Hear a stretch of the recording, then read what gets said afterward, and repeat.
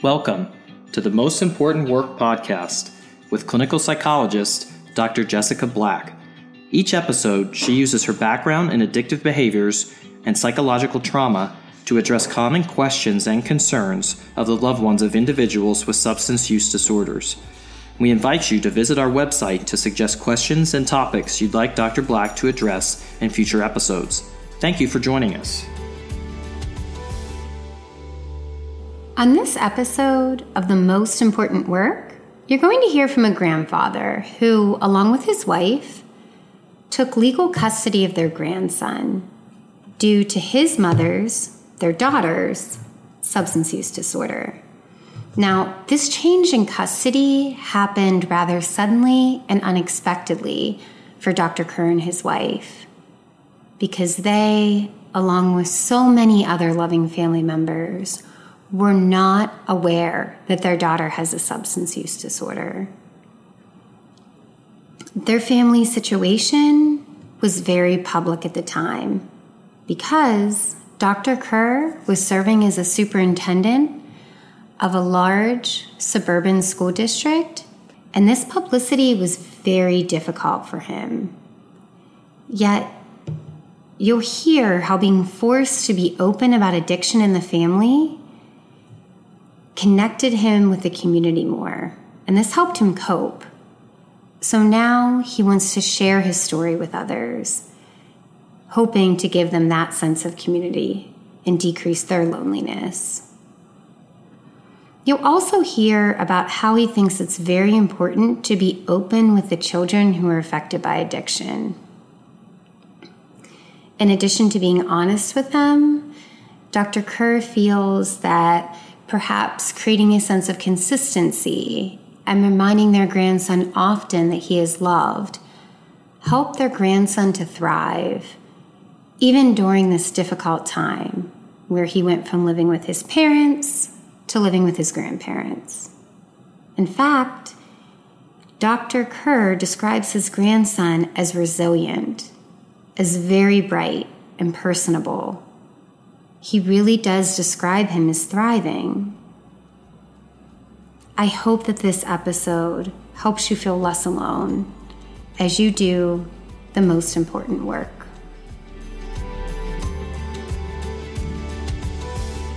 Dr. Kerr? Good afternoon. Hi, thank you for being here. And thank you for the opportunity, Dr. Black, to share part of my story with you today and with those of your listeners. So why don't you just start by telling us a little bit about your story. So what circumstances led up to you assuming care for your grandson? Well, I had a daughter, and a son-in-law that obviously got mixed up, tied up in the opioid epidemic and the misuse of substance abuse.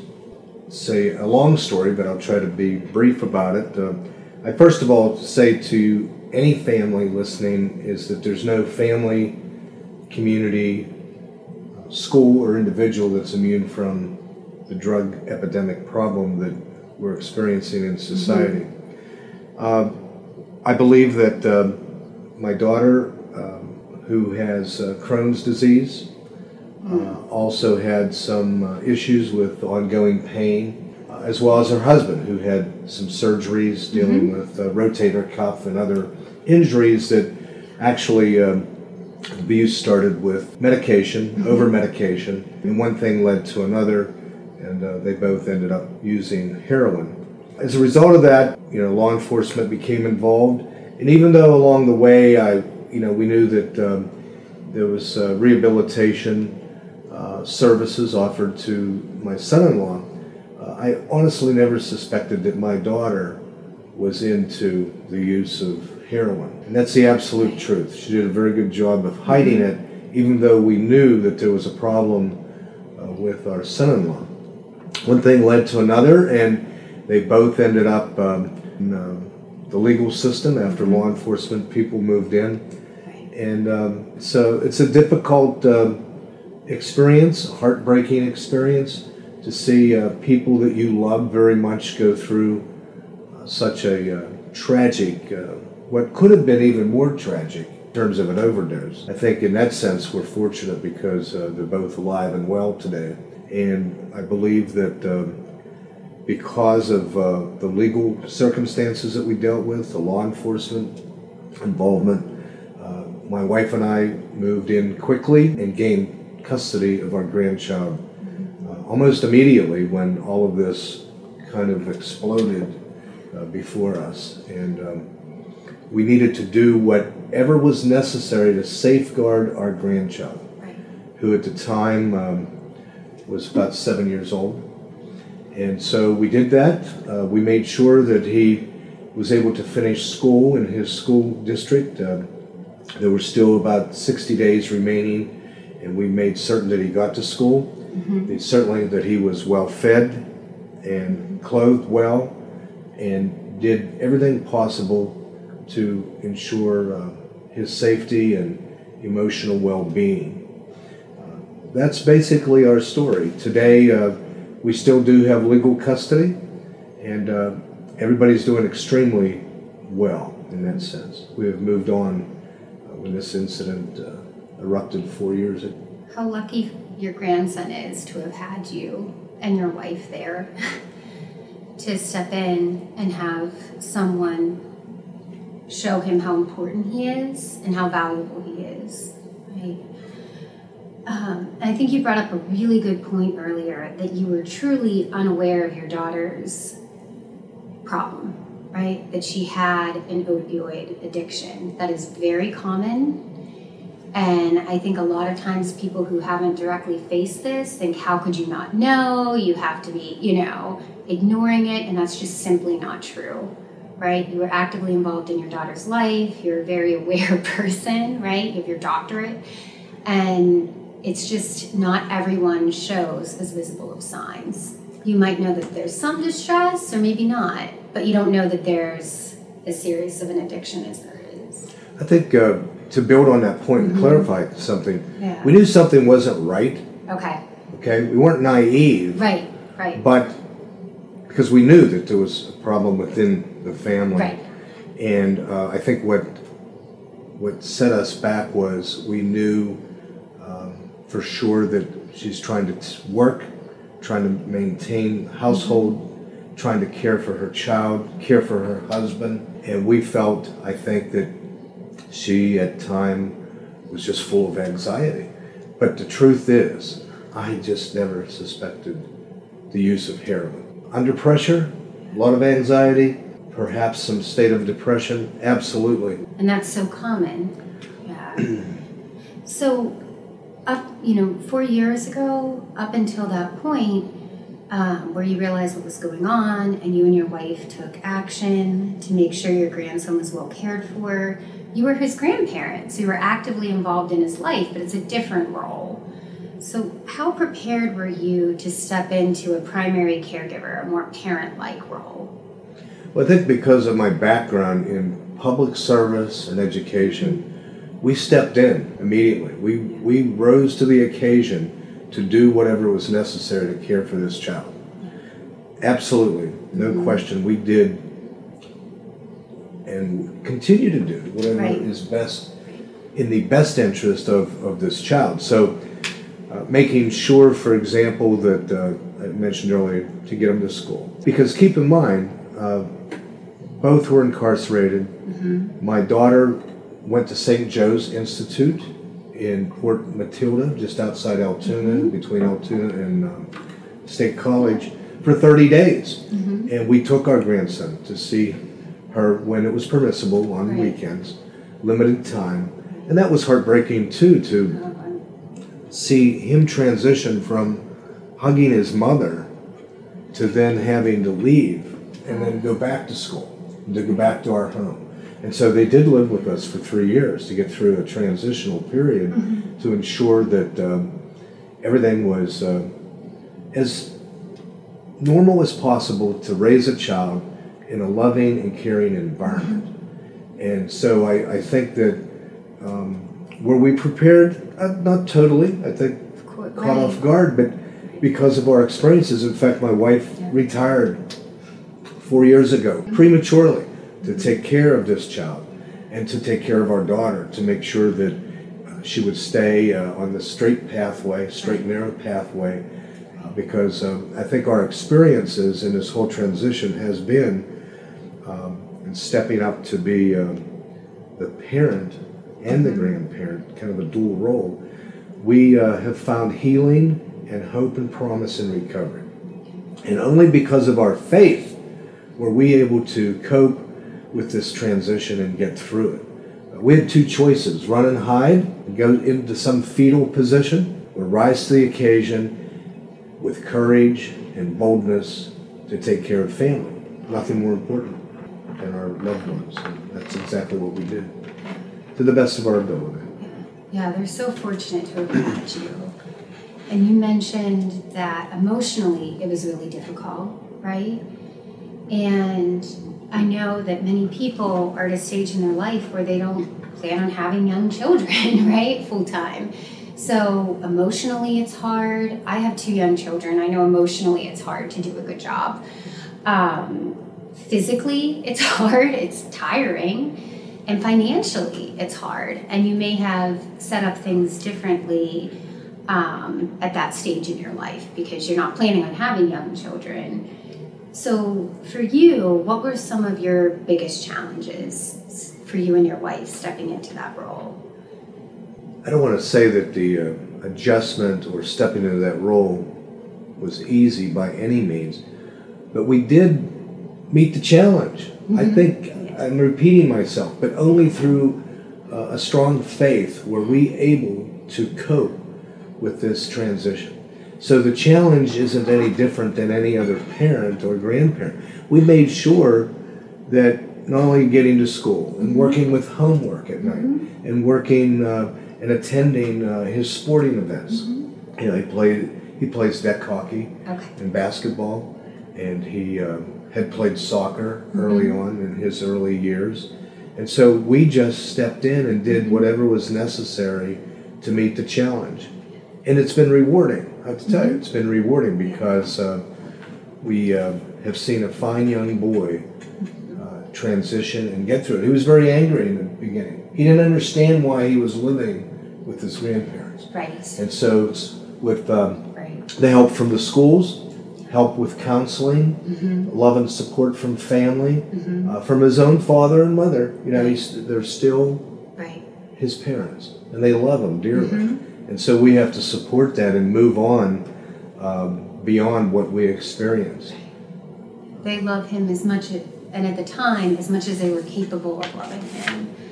And you also accessed other resources, the school, you connected with the school, you connected with counseling. And then you mentioned a few times now how important your faith was. So if you're comfortable, could you tell us a little bit about how your faith helped you navigate this? Well, I think we're all faced with storms in our life. Nobody is immune to that, but I think it's how you respond to it. We need to be strong. So through prayer and through church and through ministers beyond our own church reached out to us for support. Hundreds of cards we received because this was so public. What's different about our experiences, many experiences are very private for a family. And so they get the rehabilitation services that you need, you get the support that you need through counseling. Ours was very public. And so that in itself was a challenge to remain bold. And in our mind, our mindset was, well, what else can we do not only to help our family, but to help other families? So it's that strong faith. It's that network of people that love and care and understand that this can happen to anybody. It crosses all race, gender, ethnic groups, denominations. It is a difficult aspect of our society to understand. And it's dragging our society down. What I'm hearing is that really you felt connected to people outside of just your immediate family and to something greater. And this also, in a way, gave you a sense of purpose that you can not only help your grandson and your daughter and their family, which is central to you, but you can help other people too. and it kind of gave you a greater sense of purpose in a way. You mentioned in your introduction my involvement with the Drug Enforcement Administration and the Federal Bureau of Investigation. Maybe we can talk a little more about that later. But yeah, that'd be your great. your point about helping others, that was one way for me through my profession that I was able to take a very dark time in our life and turn it around and do something with it. Equally important, my daughter has done that because now she works as a recovery specialist to help others to find a second chance in life. And it comes down to this: those who really make a personal commitment to turning their lives around and leave what we experienced, the darkest time in our life, to find light and hope to move beyond that.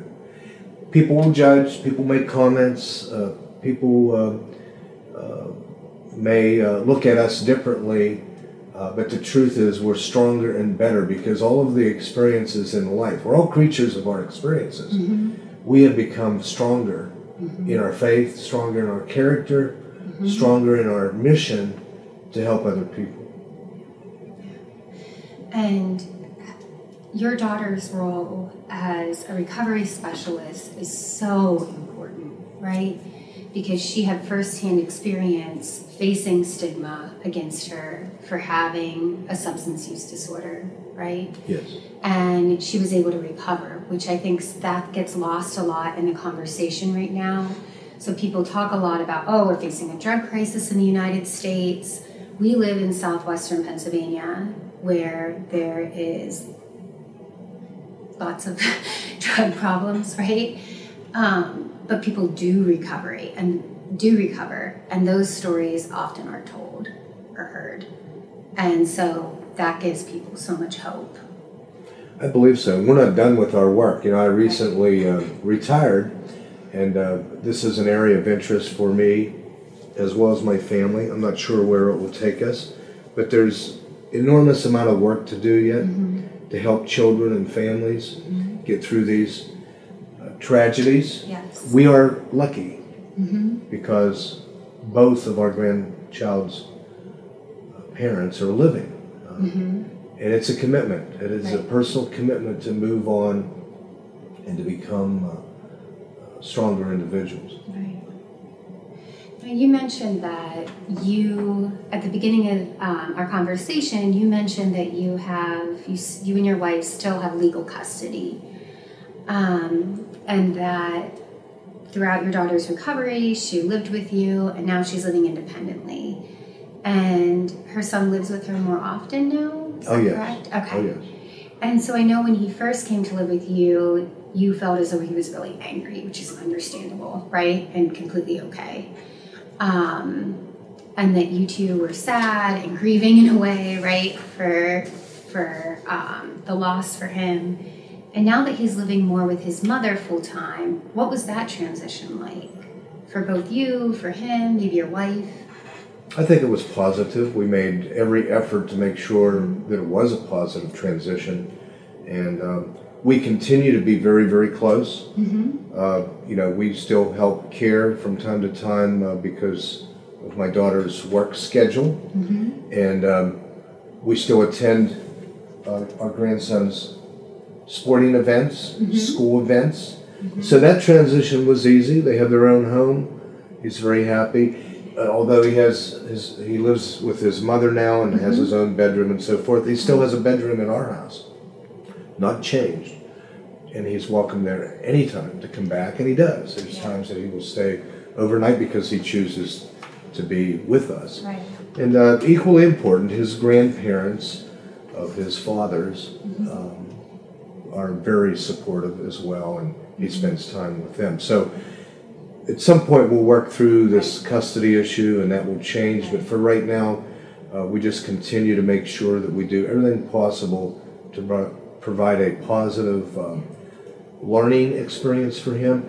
And I would also point out very quickly that he's fully aware of what's happened. It's important.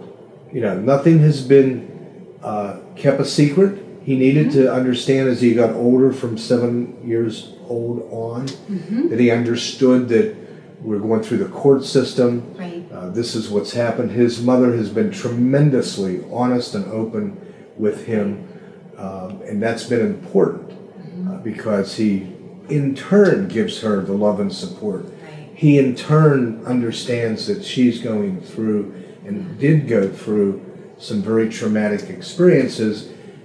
And as you know, Jessica, from your research and your study, addiction affects the whole family. Right. It affects the whole family. Right. So all of us need to, I think, recognize that within the family, because there's an interdependence for one another, adults as well as children. Yeah, that's so wonderful. So, it's amazing that children just love their parents, right? And that's who they really want to be with, even if their parent is struggling. And one thing that helped with the transition when she's healthy again and she's in recovery is that you told him you cared about him, his other grandparents, and you showed him by leaving a space for him in your home that he's always welcome. And then another thing that you did was you talked about it, right? Because children are aware that something's going on, and I think what happens so often is if we don't talk about it, their imagination is much worse than the reality, right? They may feel that their parents or their older sibling, that they don't love them, or that they somehow caused them to do this, right? Or they're just choosing not to be around them. And by addressing it directly, that kind of squashes what they imagine. That is not true, right? Correct.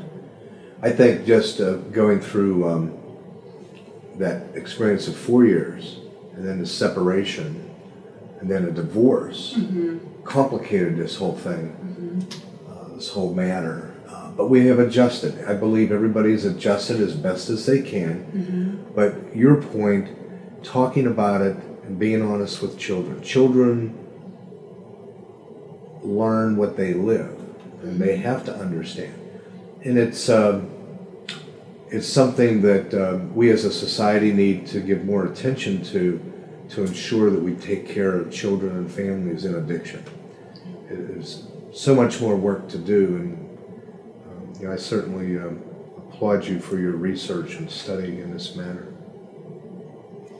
So, what are some things, looking back, that maybe you wish you would have known 4 years ago when you first stepped into this role, when you discovered your daughter's substance use problem and you and your wife stepped in? Looking back, is there anything you wish you would have known, or you wish you could go back and tell yourself? I think early on with what we suspected within the family, I wish now that not that we didn't, but I wish I would have intervened sooner. Having the background that I have, the biggest mistake I feel that I made was that I did not intervene earlier. When there was family issues, and I clarify again, I've never suspected the use of heroin, but obviously issues, something not right, should have intervened sooner, knowing that I am fully aware of all the resources available and all the seminars and workshops I've gone to. My own networking didn't step in, and I can't fully explain that other than maybe I didn't want to believe that my daughter was into substance abuse. Many times I approached her, same with my wife. Are you involved in drugs in any way? Dad, it's not like that. That's not me. I'm not doing it. Even though we suspected something wasn't right within this family. My greatest regret that I did not step in sooner. When people, I think, would give subtle hints or subtle comments that something doesn't seem right. She doesn't seem right. Well, anybody that's has been affected by the use of opioids, heroin, they're not living a life of reality. They're in a different world. It's a different lifestyle. But it's also a lifestyle, I think, that's like torture. Nobody wants to be addicted to any type of opioid or other drugs. Right. You know, they don't know how to get out. Right. They don't know how to get out. Right. They don't know how to be honest and say, I need help. And I think as I relive that, those are some of the thoughts that I always come to mind, that perhaps could have done something sooner. It's easy to look back with hindsight, right? Hindsight's 20/20, that I wish I should have done this. But if you really go back to that place, you did ask her several times, right?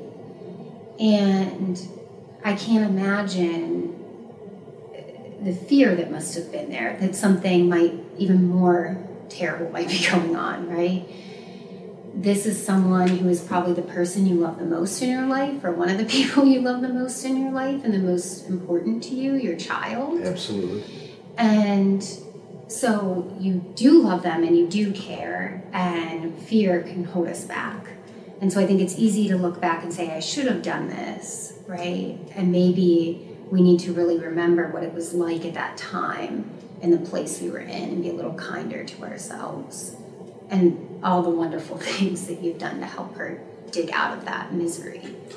Hard to comprehend it, I guess, to some degree, because I think my wife and I still harbor some feelings that, what did we do wrong? How could we not see this when it was right in front of us? And there were indicators, because I have said in the past that mentally and emotionally and financially, we did everything that we possibly could to keep this family together, knowing that there was drug abuse on the part of the spouse, and hoping and praying that he would get the right help that he needed.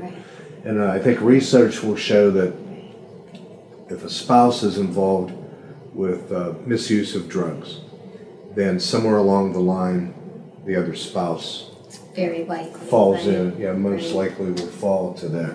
We did and provided, I think, a lot of support to the point now I look back, I don't know if that was being a good grandparent or good grandparents, or we were enablers in many cases. We wanted to make sure that our grandchild had new school clothes.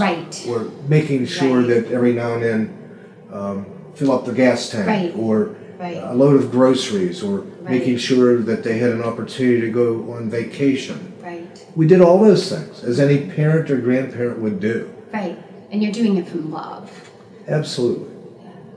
Thank you for sharing that you experience guilt, because I think that's such a common experience.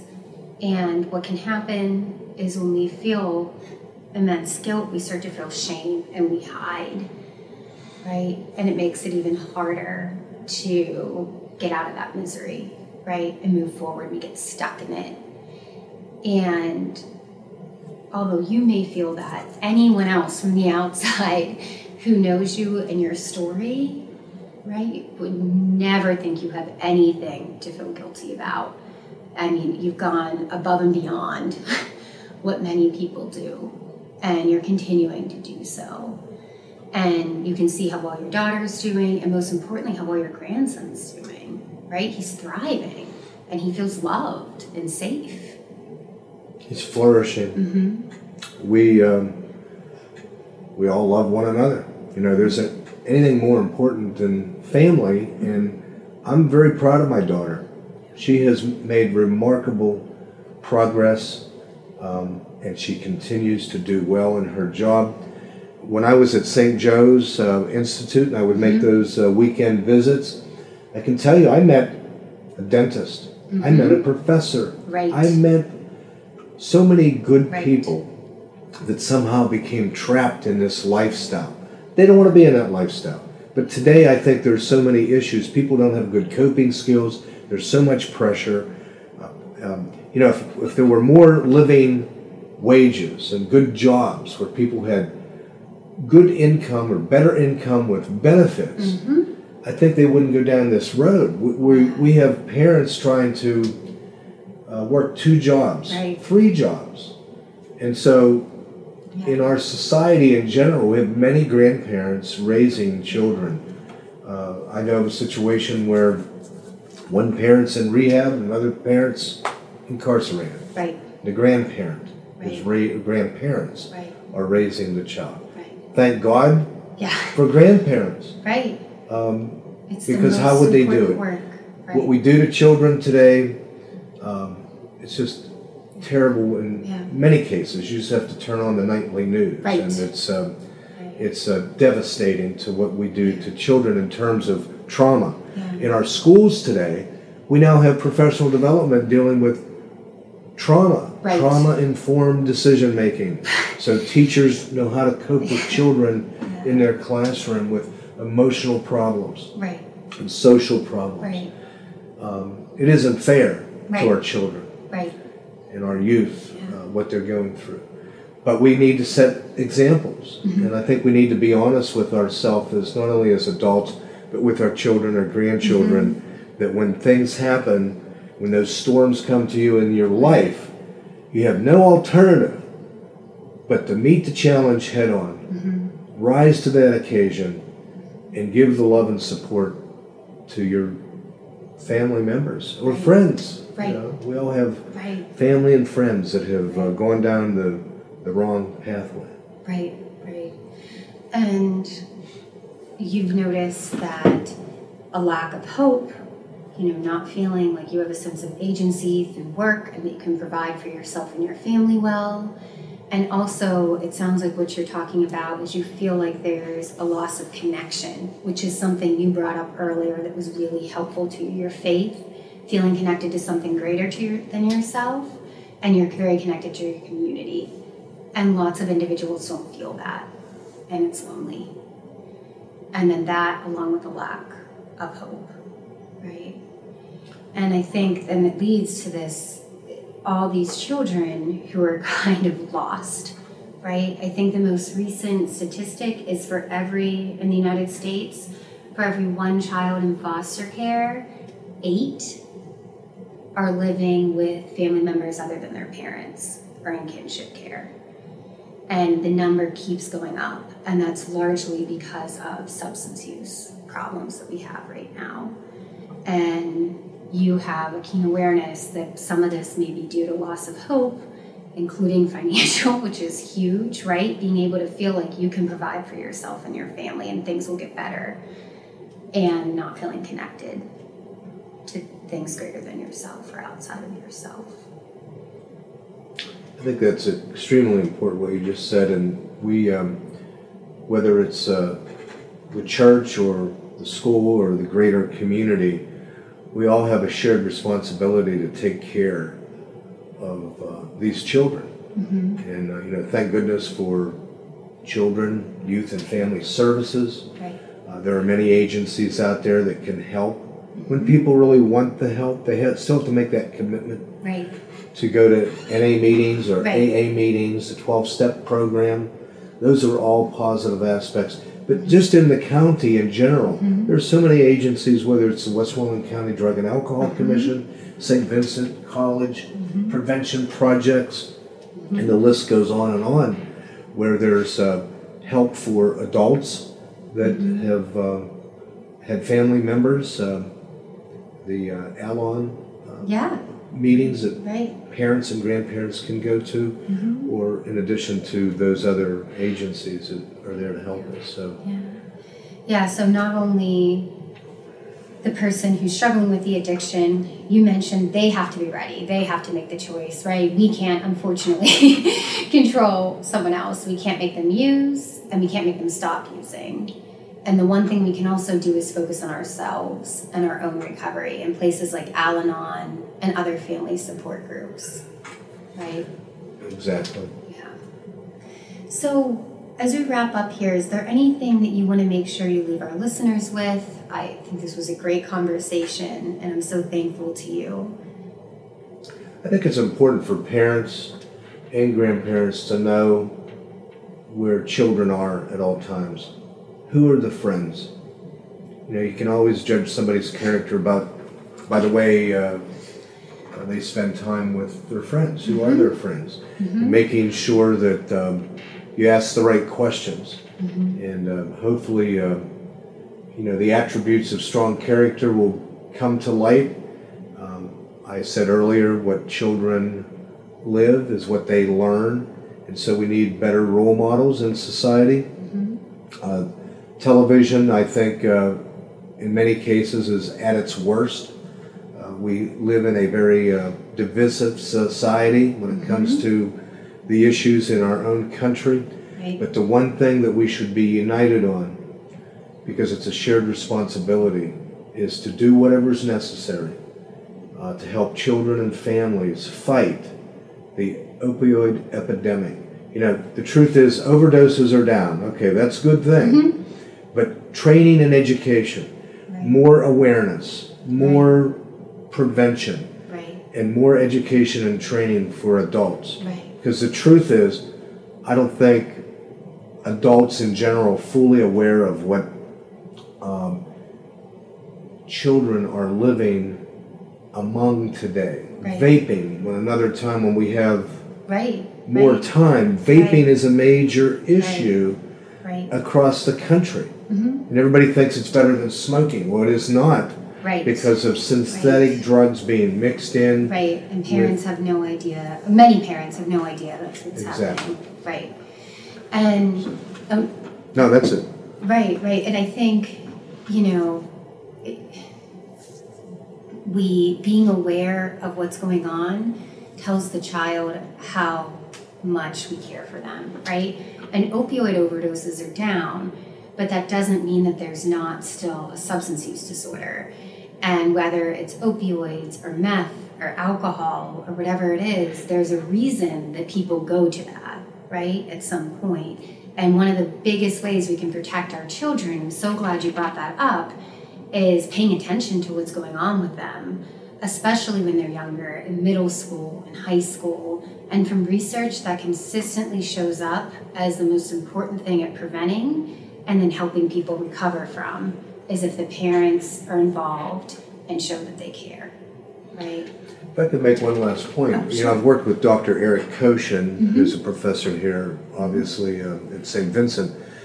And his study is remarkable in the sense of all the interviews he's conducted with those who have experienced addiction. And when you take a look at a child's history or an adolescent's history, it all goes back to trauma. Something happened in their life that triggered this pathway. Not finding the right words for you. Something happened in their life that was traumatic that caused them to go down the wrong pathway. Research, studies, one after another, indicated that something happened in their life that took them down a pathway. So children today experiencing addiction within their family, separation, divorce, addiction, overdoses, the loss of a parent, can be very traumatic. And so we need to pay more attention.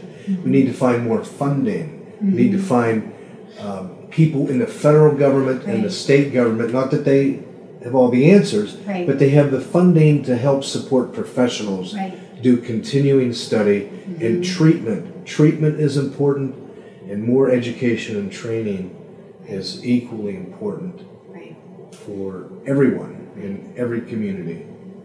And grandparents and other family members are showing up and doing that most important work of saying, if you went through something like this, we care for you, we're here for you, and we care for you enough that we're going to watch what's going on in your life. Absolutely. So thank you so much for being here today. Hopefully, listeners will leave this conversation feeling less alone and maybe a little more hope. So thank you so much, Dr. Kerr. Thank you, Dr. Black. Appreciate the opportunity to be with you today. This podcast is for informational purposes only. It is not intended to offer diagnosis or treatment of any medical or psychological condition. All treatment decisions should be made in partnership with your healthcare professional.